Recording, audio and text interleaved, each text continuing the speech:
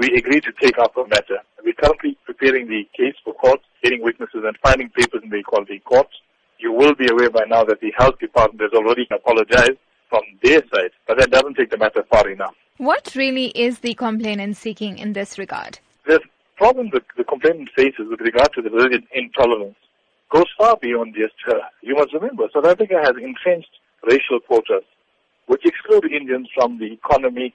It's called radical transformation. All it means is no Indians allowed. We are excluded from med schools, no Indians allowed. We're excluded from the jobs market because of the 2% quota, no Indians allowed. No matter how clever, no matter how talented or hardworking. And this is just a symptom of this bigger cause of anti-Indian sentiment. So it's heartening to know that some people actually want to march, and we wish them well in this regard. And I hope people take up the view, take a stand on something. It's far bigger than a single person not being allowed her constitutional right to practice her religion in private. You say you have been in touch with the complainant. Would you be able to tell us if it really is work as usual for her now, or is she still experiencing some difficulties? Lady has been traumatized. She's taken a lot of strain. I'm not given a mandate to speak on behalf of her with regard to her health.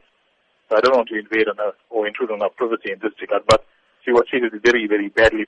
In terms of the greater Pietermaritzburg community where you are based, what community sentiment has been coming through about this incident? Whenever an incident like this happens, it suddenly awakens the Indian community who's usually fast asleep.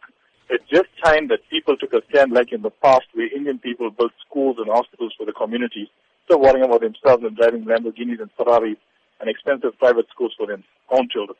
They should start contributing to the upkeep of their own community. There's nothing racist about protecting children's rights and minority rights. It's protected by the United Nations, the European Union, and international law.